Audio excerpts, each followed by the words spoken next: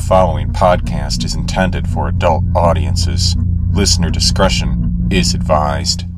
The Iron Realm, Chapter 98, Foreign Tongues.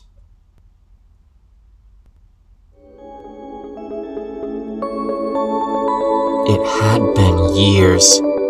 He had wandered alone in the Twilight Domain, having lost much of what he had once remembered in a psychic battle of wills against the Grumark. Even that had been long ago, and he had little sense anymore of what he had lost, though he wandered on, somehow certain that there was some purpose to his wanderings. He explored the forests and the desert, the river and the mountains, the marshlands and the swamps, and the fields of grain. He never did see the Brahmin again, but he remembered. They who had betrayed him, they who had abandoned him to die amongst the desolation of a world that was never his. But Solas did not die. Indeed, he had grown stronger. He had grown a thick beard, and his muscles were greater than before, and the humidity shone from them, and his thighs and his back. He had abandoned the last of his clothing long ago to the wild, and he was fully exposed to the wood. The heat did not bother him, and his thirst did not bother him, and his hunger slowed him not at all as he continued to push his way into the wood. It was in this state, wild and naked, that Solas appeared to Celeste at the ruins of the temple in the forest. She was the same, supple white skin exposed, long blonde hair over breasts that were graceful yet defined, hips and legs, and the man was fully aroused at the sight of her, for she was lovely, and it had been so very long since he had known a woman. He throbbed for her, absently, as he watched from the edge of the clearing. She was like a wolf, intent, planting each foot purposefully as she went back and forth between the altar and the crumbling alcove that was there. She stared at him with brown eyes, alert as if she was an animal, recognizing that he was there, markedly aware of his arousal, of his heat, but saying nothing to him of it.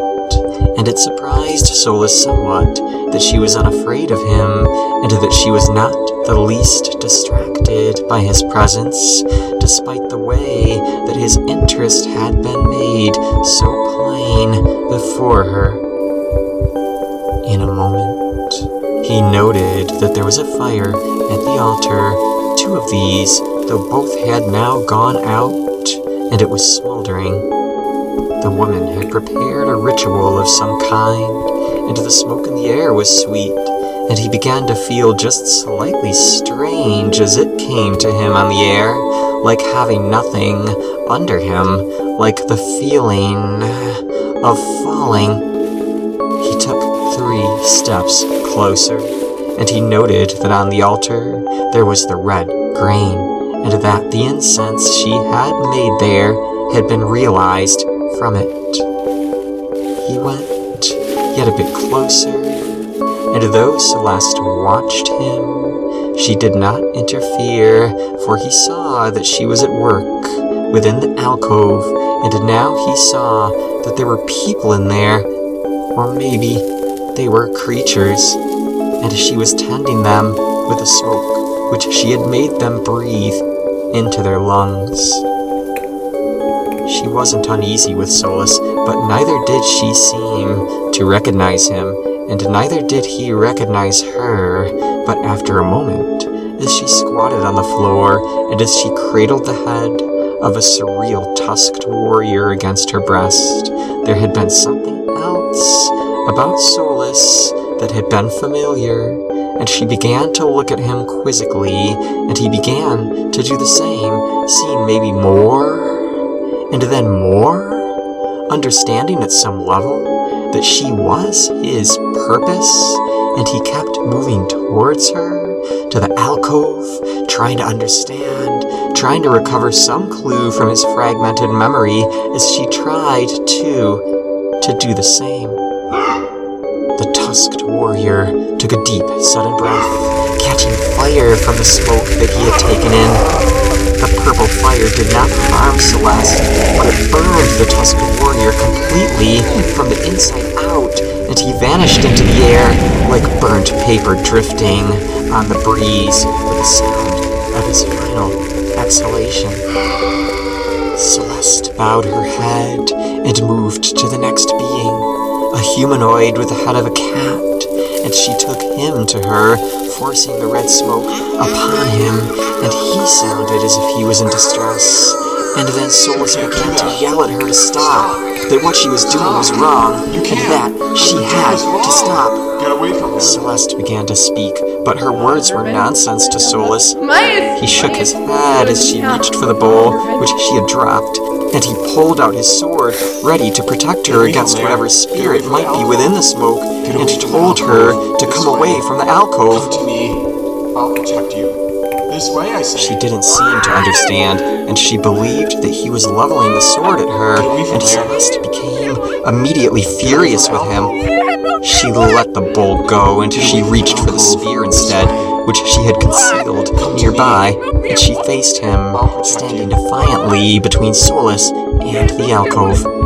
They argued with two tongues for a long time, both of their hearts beating, neither understanding how this could be happening, for although neither knew how to interpret the other, there was also a draw, a strong and undeniable connection between them that couldn't be explained, that stood in opposition to their seeming conflict. The dizziness in the air at last caught up with Solas, and he put his hand against his head, and he fell, striking it on a rock as he dropped the sword.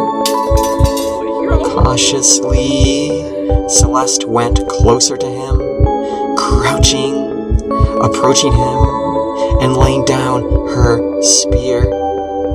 As the lines of anger faded from his face, somehow she saw him then, and she ran to him. My beloved, what have they done to you?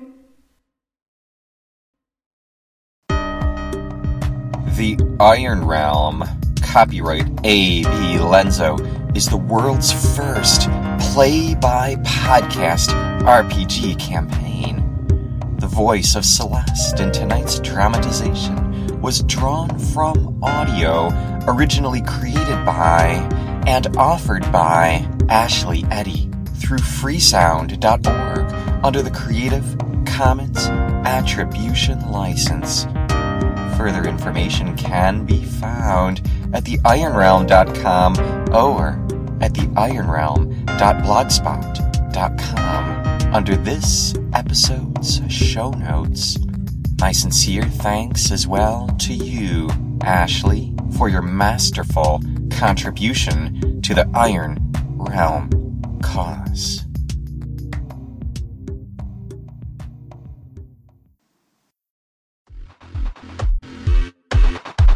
Hi, Josh Portillo. Lend my voice and my strength to the Iron Realm podcast.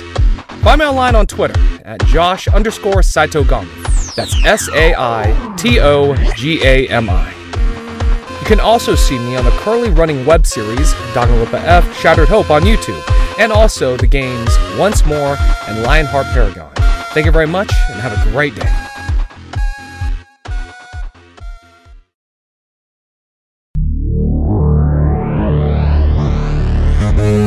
Behind the screen. So the map you have of the Grumark's domain, coordinates 00, show only a portion of what Solus actually explored. For indeed, Solus took no chances, searching in every location possible in hopes of finding Celeste. So if you have an interest in completing your map, well, I'll give you the rest in the dialogue that follows, and then you too will have the most complete picture possible according to that knowledge gained by Solus as he wended his way through the Groomark's domain. So go ahead and grab your hex map and begin by locating the portal which we indicated last time. It is at position 2114, and let's begin by drawing a line of trees starting from the portal and extending as far as you can go to the southwest. You'll notice the first two trees have already been drawn, so keep on going southwest, one tree at a time, until you have drawn them all.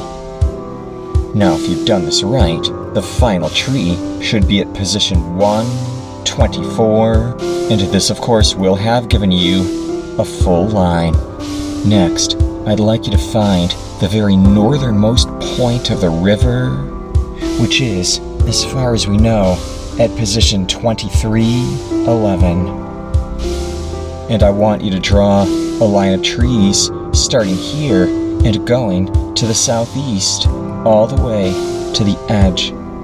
You will notice again that the first two trees have been drawn for you, so go ahead and add the rest now. And so your final tree should be at position 40 across, 19 down. Next, there is a mountain range that Solus explored to some degree as well. And in any hex where there is a mountain, use a symbol that looks like an upside down V. The first mountain is at position 20 across, 1 down, so draw it in. And there is also a mountain at 21 across, 1 down, so draw this in as well. Now if you draw a line southwest, place a mountain into each of those hexes, and we'll start to get the idea of the contour of this mountain range. Now in the northwest corner of the page, fill in every hex with a mountain that is to the northwest of the existing line of mountains that we have drawn. Go ahead, fill the whole thing in. The river, as it turns out, continues straight north from where it is, continuing all the way to hex 23 across, 1 down. Extend the river now through all those hexes to complete its course. I like to wiggle it a little bit as I draw in order to make it look a little more organic. I suspect that this river is actually coming down from the mountains, although that is not shown on this particular map. There's a relatively open area in the northwestern part of the map, and for simplicity's sake, we're going to call it a plane. You can draw a plane into a hex by simply drawing in a single /. In other words, a long line inside the hex pointing to the northeast. There are 4 hexes to be so indicated in this area. 1 at 12 across, 10 down. 1 at 12 across, 11 down. 1 at 13 across, 11 down. And 1 at 11 across, 11 down.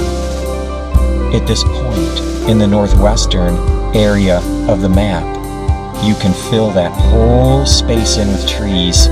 That is to say, everything south of the mountains, west of the river, and north of that first line of trees that we drew. Go ahead and fill this area in with trees to show the expansive forest now. We don't have the contour of the forest exactly right, so let's add some additional detail. Draw a tree at position 8 across, 21 down, and draw another tree in every hex to the south of that. That is to say, a straight line north to south starting from 821. Render your north to south line of trees now. That's looking better. Fill in a tree in every hex to the west of the line you just drew. Now we're going to need a tree at position 921 and 922, and another tree at position 1020. Let's also put a tree at 928, 929, and 930. Also add a tree at 10 across, 30 down. It's really starting to look like a forest now, isn't it? And it's interesting when you consider that Solus trekked 12 miles across each and every hex. This exploration sincerely took him years and years. I find there's something very relaxing about working on a hex map like this. The way that the entire picture is little by little realized by small actions until at last you find yourself staring down into the domain of the Groomark as it truly exists. The finished map, of course, is also available to you in the accompanying Iron Realm Adventure Log and Strategy Guide. Maybe we'll find out how our maps match up. If you're especially proud of your map, why not send a copy to me at theironrealm@gmail.com. It's always good to make the acquaintance of a fellow map master. Let's flesh out our map a little more. Starting at position 2520, you'll find a tree there that you've already drawn. Go ahead and extend that line of trees to the northwest as far as you can until it hits the expanse of trees that you've already drawn in. And there are just a few empty hexes to the north of that, so go ahead and add trees to those hexes too. And at position 2420, you can drop a tree in there too. And at position 1717, one more forest. And now the remaining area to the west of the river can be filled in fully with swamp. Add a swamp symbol to each hex in the indicated area now. In the northeastern area, Solus did locate a ruin. A ruin can be drawn by just adding a square into a hex. Just the outline of a square, for if I were to fill it in, it would show that a city was there, or a village, or some permanent structure. But for ruins, just draw in a regular square. The ruins that Solus discovered were at position 36 across, 6 down, and that hex is surrounded on all sides by plains. So fill the 6 hexes around it. Other than this, every other hex in the northeastern section would be forest, that is to say, every remaining hex that's north of the line of trees that you drew earlier. Go ahead and fill them in now. At 2613 and 2614, add a forest. And at 2714 and 2715, add another forest in each. In 2814, add a forest as well. But now mark plains at position 28, 16, and 2916, but then surround those 2 hexes with plains as well, going all the way around. That's 8 more hexes for a total of 10 in all.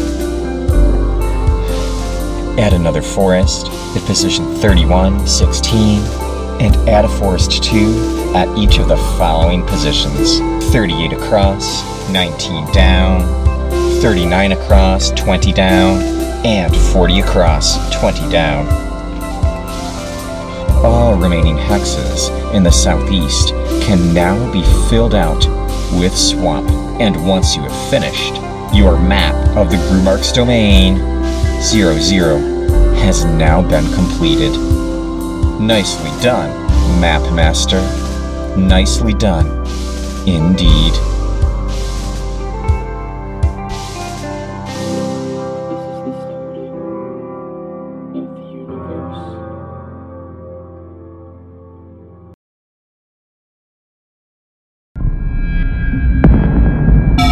Tribal Matters.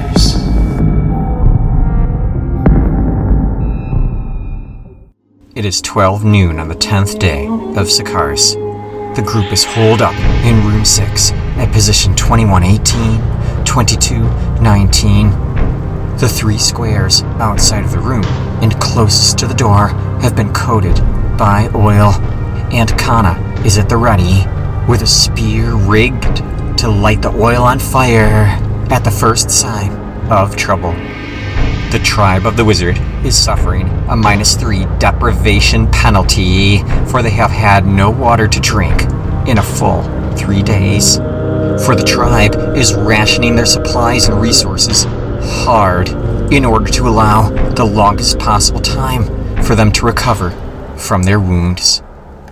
Excepting Brevik, the group is dressed in their armor, and they have their weapons at the ready, for they are fearful that the Hosani Ka, a tribe of sickly, albino goblinoids, smaller, dimmer, might soon return for vengeance.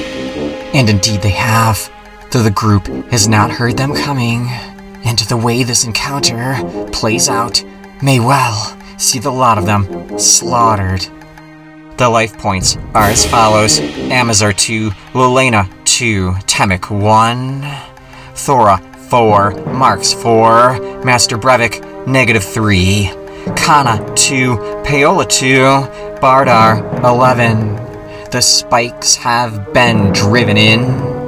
Under the door, the group sits in darkness. Though earlier in the day, Lelena had memorized Illumination, whilst Amazar memorized Know Evil and Door Denial ×2. The Hosani Ka desire to break into the room and consume the flesh of the humans and demi-humans that they find within. But turnabout is fair play, for the corpses of the Hosani Ka have been piled high in the southwest corner of the room, where the tribe of the wizard has begun to turn their bodies into the meat and meal that would sustain them all a little longer. In any event, when the Hosani Ka do return, they do so in their numbers. My records show that 52 have come, all of them driven on by their overlarge leader, and they have returned with a plan, ready for revenge, the moment that the fire trap has burned down. The Hosani Ka are wary, and have managed to come in very quietly, and through a series of unfortunate die rolls, the tribe of the wizard neither heard them coming, nor did they avoid the chance to be surprised by their ambushers in the dark. 2 Hosani Ka footpads have slipped to the front, near to the door, bringing thieves' tools with them. Long wires, clawed hammers, picks, and crowbars, and levers. The door is spiked shut, but through their evil ways, if it is possible, they will separate the barred door from its hinges, and in this way let in a flood of warriors to catch the humans and their friends, quite unaware, soon to meet their deaths. And even though I have stipulated that the tribe of the wizard is quite ready for an attack, the surprise roll shows that they were caught unaware, perhaps delayed, or perhaps they have been made weary by their wounds. So whatever it is, however they might have been distracted, the Hosani Ka get a free action before they could do anything at all. So I will rule that the Hosani Ka footpads could be, for purposes of this role, considered rogues of character level 1, giving each a disable traps roll, requiring of them a 91 or higher to succeed, and so then 2 rolls I shall make. The first Hosani Ka, 29, a failure, and to the second Hosani Ka, 43, another failure. Well, so much for that. I must certainly rule that all the chiseling and finagling with their chisels and picks and claw hammers is enough to allow the tribe of the wizard yet another roll. A listen check for each of the girls. A 42 for Kana, not enough. And Paola, a mere 2, not nearly enough. And then Fair Lelena, 78, and this is high enough. It is Lelena, after all, who has heard them with elven ears. She tips off the rest, and it is an initiative roll. The tribe of the wizard, a 1. The Hosani Ka, a 3. The tribe of the wizard is working quick to get a fire lit, whilst meanwhile the Hosani Ka footpads admit failure at the door, and their brethren, armed with axes, come to the fore and begin to chop at the door. I'm going to give each of them a 10% chance to break through, though unlike the footpads, who had only 1 try, these Hosani Ka, armed with axes, will get as many tries as they are able. I've got 2 at the door, rolling the D100 for each, and looking for a high number. Will they break through? The first has a 24, the axes come chopping through the door, and the second one? A 19. What is happening is horrific to those who are within, and yet the old door seems to be holding for a time, with the spikes driven in, and the rest of the group at the ready for the counterattack.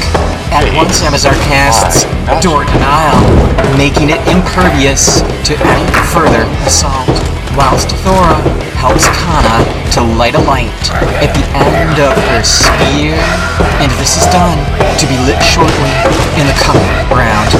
Round 2 initiative, the tribe of the wizard, a 4, the Hosani Ka, a 3. At once the fire is pushed through, just as it was before, slipping easily under the crack in the door, but will it put the oil alight? 19! Oh, it's burning now, and it spreads quickly across the 3 puddles of oil that were set. And I rule that there are 12 Hosani Ka in the vicinity who are subject to its fury. Let's have some dice. Dead! 2 points. 3 points. Dead. Another dead. And another. 3 points of damage to the next. Dead. Dead! 2 points to the next, 1 point to another, and the 12th one, 5 points. 6 Hosani Ka are burned alive in the fire, and this will force a bravery check from them. And because they are demoralized by falling for the same trap twice, I'm applying a further -2 penalty to their bravery check. And here comes the roll. Unbelievable. The roll is a 4. The leader of the Hosani Ka is determined to see them dead, and they double in even tighter against the interior door, just as they did before. And I'm going to say that the wounded have retreated, replaced by double the number and fresh troops who have come swinging with axes and javelins and claws. But of course, it is impossible for them to get through the door now, chopping with their axes as they will. Door denial, by design, is going to hold them at bay, no matter what. Round 3, the Hosanika. A 2, Tribe of the Wizard. A 2, simultaneous combat. Although as mentioned before, the Hosanika can truly do nothing in this scenario. Yet meanwhile, the fire burns on. Those closest to the door are caught. And I'm rolling the dice for them now.